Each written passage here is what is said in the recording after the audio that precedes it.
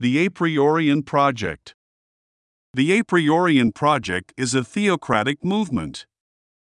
There is nothing we can do that is good and desirable that does not take us towards theocracy. Evil does not attack individuals, it attacks the rule of God. Good is not directed at individuals, it is directed towards the power of God. The purpose and goal of evil is to divide us from God. Sin destroys the church. If we no longer have faith in each other, and no longer trust one another, we cannot have faith in God. We cannot have faith in God if we no longer trust those who serve God. If we do not trust God, we engage in democracy and remove theocracy. Theocrats identify 3 levels of harm. Sin hurts the individual.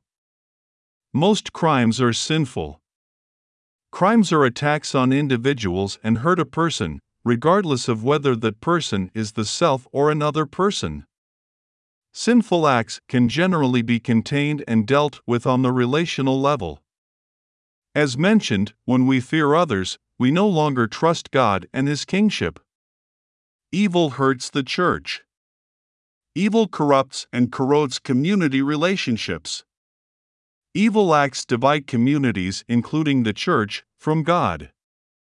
Evil turns people against each other. Evil are attacks on God's kingdom, and while they harm and kill individuals, the intent is to terrorize the relationship the church has with God. However, there is a righteous division. Christians are called on to shun evil and cast it out. The church is to be separate from the world. This is more correctly thought of as a building up of the church and a coming together in the face of evil. We are instructed to cast out the evil from out of our midst. 1 Corinthians 5 verse 13 Therefore put away from among yourselves that wicked person. Unless we see that the intent is to ultimately create a theocracy and give the glory to God, not only do the verses of the Bible cease to make sense, but our own programs also fail to have the impact they are needed to have. There is a 3rd level of harm Scripture refers to.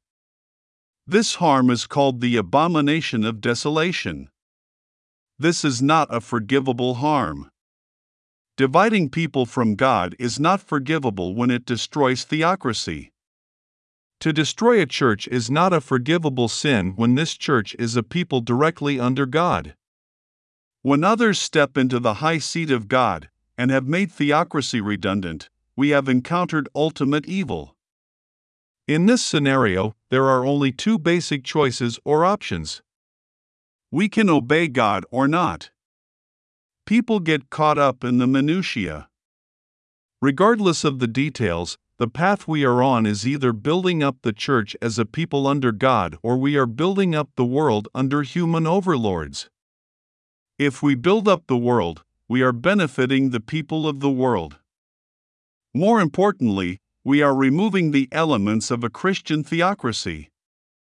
The 2 paths carve out 2 realities or worldviews. This might appear hyperbolic to some people.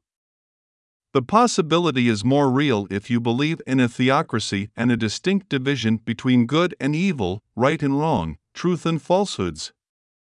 One is not the other. A person is either in one group or the other. The Bible makes this division into 2 types of people clear.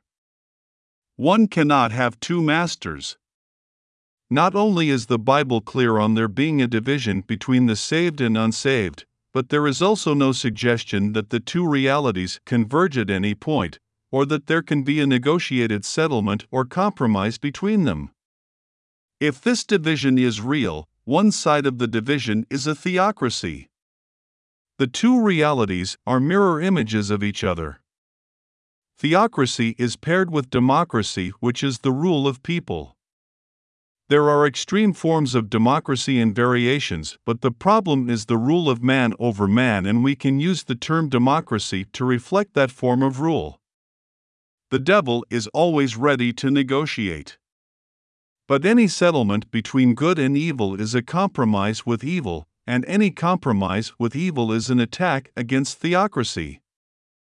Even our language conveys the truths of God. The right is truth.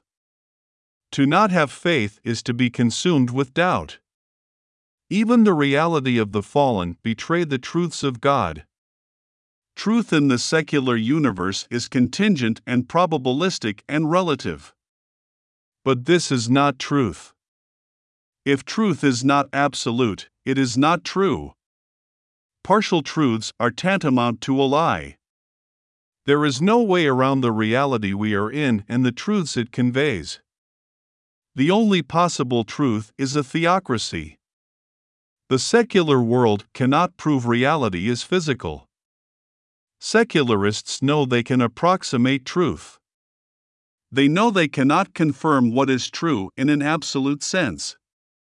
Secularists increase the probabilities a claim is valid, using the tools of empiricism, but truth does not exist outside of analytics, and this opens the door to metaphysics and the truth of God. God spoke the world into existence. He did not engineer it out of physical units. The truth is the Word of God. Truth is analytical, not synthetic.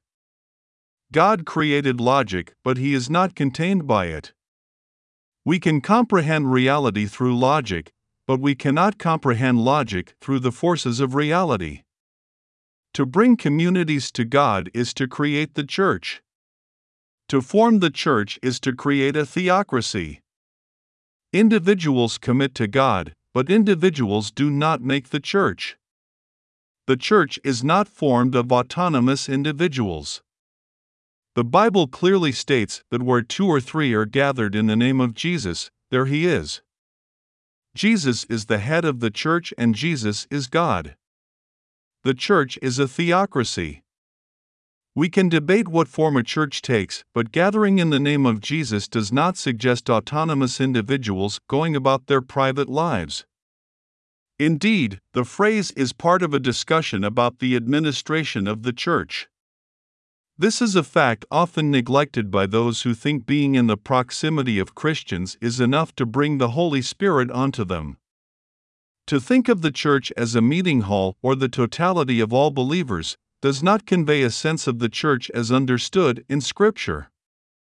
The key factor that designates what makes a group of persons a church is accountability. We are accountable both to God and to each other as persons under God. A theocracy is conservative. It is the striving for theocracy and to serve God that makes one a conservative. Conservative organizations are accountable to God and to its citizens. A church is a conservative organization. We only need to look at accountability and what it means to discern the outlines of the church and conservatism. Once we understand the features of a church and what makes an organization conservative, we will discern no distinction between them. They are equivalent in all of their features. The Bible tells us that where 2 or 3 are gathered in the name of Jesus, there He is. 2 or 3 persons are the number needed to hold one another to account. It is important to understand the relationship between accounts and accountability. Matt 18:15-17 Moreover, if thy brother shall trespass against thee, go and tell him his fault between thee and him alone. If he shall hear thee, thou hast gained thy brother. But if he will not hear thee, then take with thee 1 or 2 more, that in the mouth of 2 or 3 witnesses every word may be established.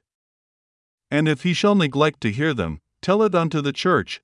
But if he neglect to hear the church, let him be unto thee as an heathen man and a publican. There is a separation here. Not just between Christians and the unrepentant sinner, but a separation implied in the phrase, let him be unto thee as an heathen man and a publican. If there is no division between us and the world, treating the unrepentant sinner as a worldly person would not mean anything. Even the phrase, if 2 of you shall agree on earth as touching anything that they shall ask, it shall be done for them of my Father which is in heaven, suggests that agreement is the foundation for ensuring things happen. God works through His people. But once more, we need to fully understand the mechanics by which the agreement of persons translates into work done. Matt 18:18-20 Verily I say unto you, whatsoever ye shall bind on earth shall be bound in heaven, and whatsoever ye shall loose on earth shall be loosed in heaven. Again I say unto you, that if two of you shall agree on earth as touching anything that they shall ask, it shall be done for them of my Father which is in heaven.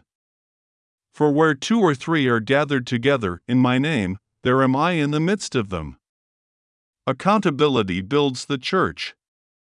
We need to take seriously the phrase, the worker is worthy of his wages. 1 Timothy 5 verses 7-20 give these instructions to the believers, so that they will be above reproach. If anyone does not provide for his own, and especially his own household, he has denied the faith and is worse than an unbeliever. A widow should be enrolled if she is at least 60 years old, the wife of one man, and well known for good deeds such as bringing up children, entertaining strangers, washing the feet of the saints, imparting relief to the afflicted, and devoting herself to every good work. But refuse to enroll younger widows. For when their passions draw them away from Christ, they will want to marry, and thus will incur judgment because they are setting aside their first faith. At the same time, they will also learn to be idle, going from house to house and being not only idle, but also gossips and busybodies, discussing things they should not mention. So I advise the younger widows to marry, have children, and manage their households, denying the adversary occasion for slander. For some have already turned aside to follow Satan. If any believing woman has dependent widows, she must assist them and not allow the church to be burdened, so that it can help the widows who are truly in need. Elders who lead effectively are worthy of double honor, especially those who work hard at preaching and teaching. For the Scripture says, do not muzzle an ox while it is treading out the grain, and the worker is worthy of his wages. Do not entertain an accusation against an elder, except on the testimony of 2 or 3 witnesses. But those who persist in sin should be rebuked in front of everyone, so that the others will stand in fear of sin. If a worker is worthy of his wages and the one who does not provide for his own is worse than the unbeliever, and if the younger widow must care for the elder, then more is going on in the church than charity. These are phrases that make little sense if we do not consider the importance of having accountable relationships. We are to observe all things taught by Jesus. We must take up our cross. The real-world application of Scripture is seen in the Golden Rule. We are to do unto others as we would have them do unto us. This is not identical with the categorical imperative of Kant, though the two are often compared. Kant suggested we act as if an act was to serve as the foundation of universal law, or a model for all men to follow. Law will not give us the answers we need. The Golden Rule commands us to help others in a way the other person is benefited. It is not our wants that have precedence, but the needs of the other person. To do unto others as we would have them do unto us is to do unto them what is best for them. We want others to do what is best for us. Matt 28:18-20 And Jesus came and spake unto them, saying, All power is given unto me in heaven and in earth. Go ye therefore, and teach all nations, baptizing them in the name of the Father, and of the Son, and of the Holy Ghost, teaching them to observe all things whatsoever I have commanded you, and, lo, I am with you always, even unto the end of the world. Amen. Jesus is the head of the church, and the church is a theocracy. Partial answers are not sufficient. Obedience means full compliance. Theocracy and democracy are not equivalent, they are not even compatible. Parasitism is the sin that must be eliminated. Parasitism does not build the kingdom of God. Parasites destroy the kingdom of God. We are not only worthy of our wages, no one is so worthy they have a claim on the value we create. No other has a claim on what we do in our work to build the church. Christians are obliged, under God, to defend our work and the disposition of our equity into the building of the church. As Christians, we are obliged to build the church, not the institutions of the secular world.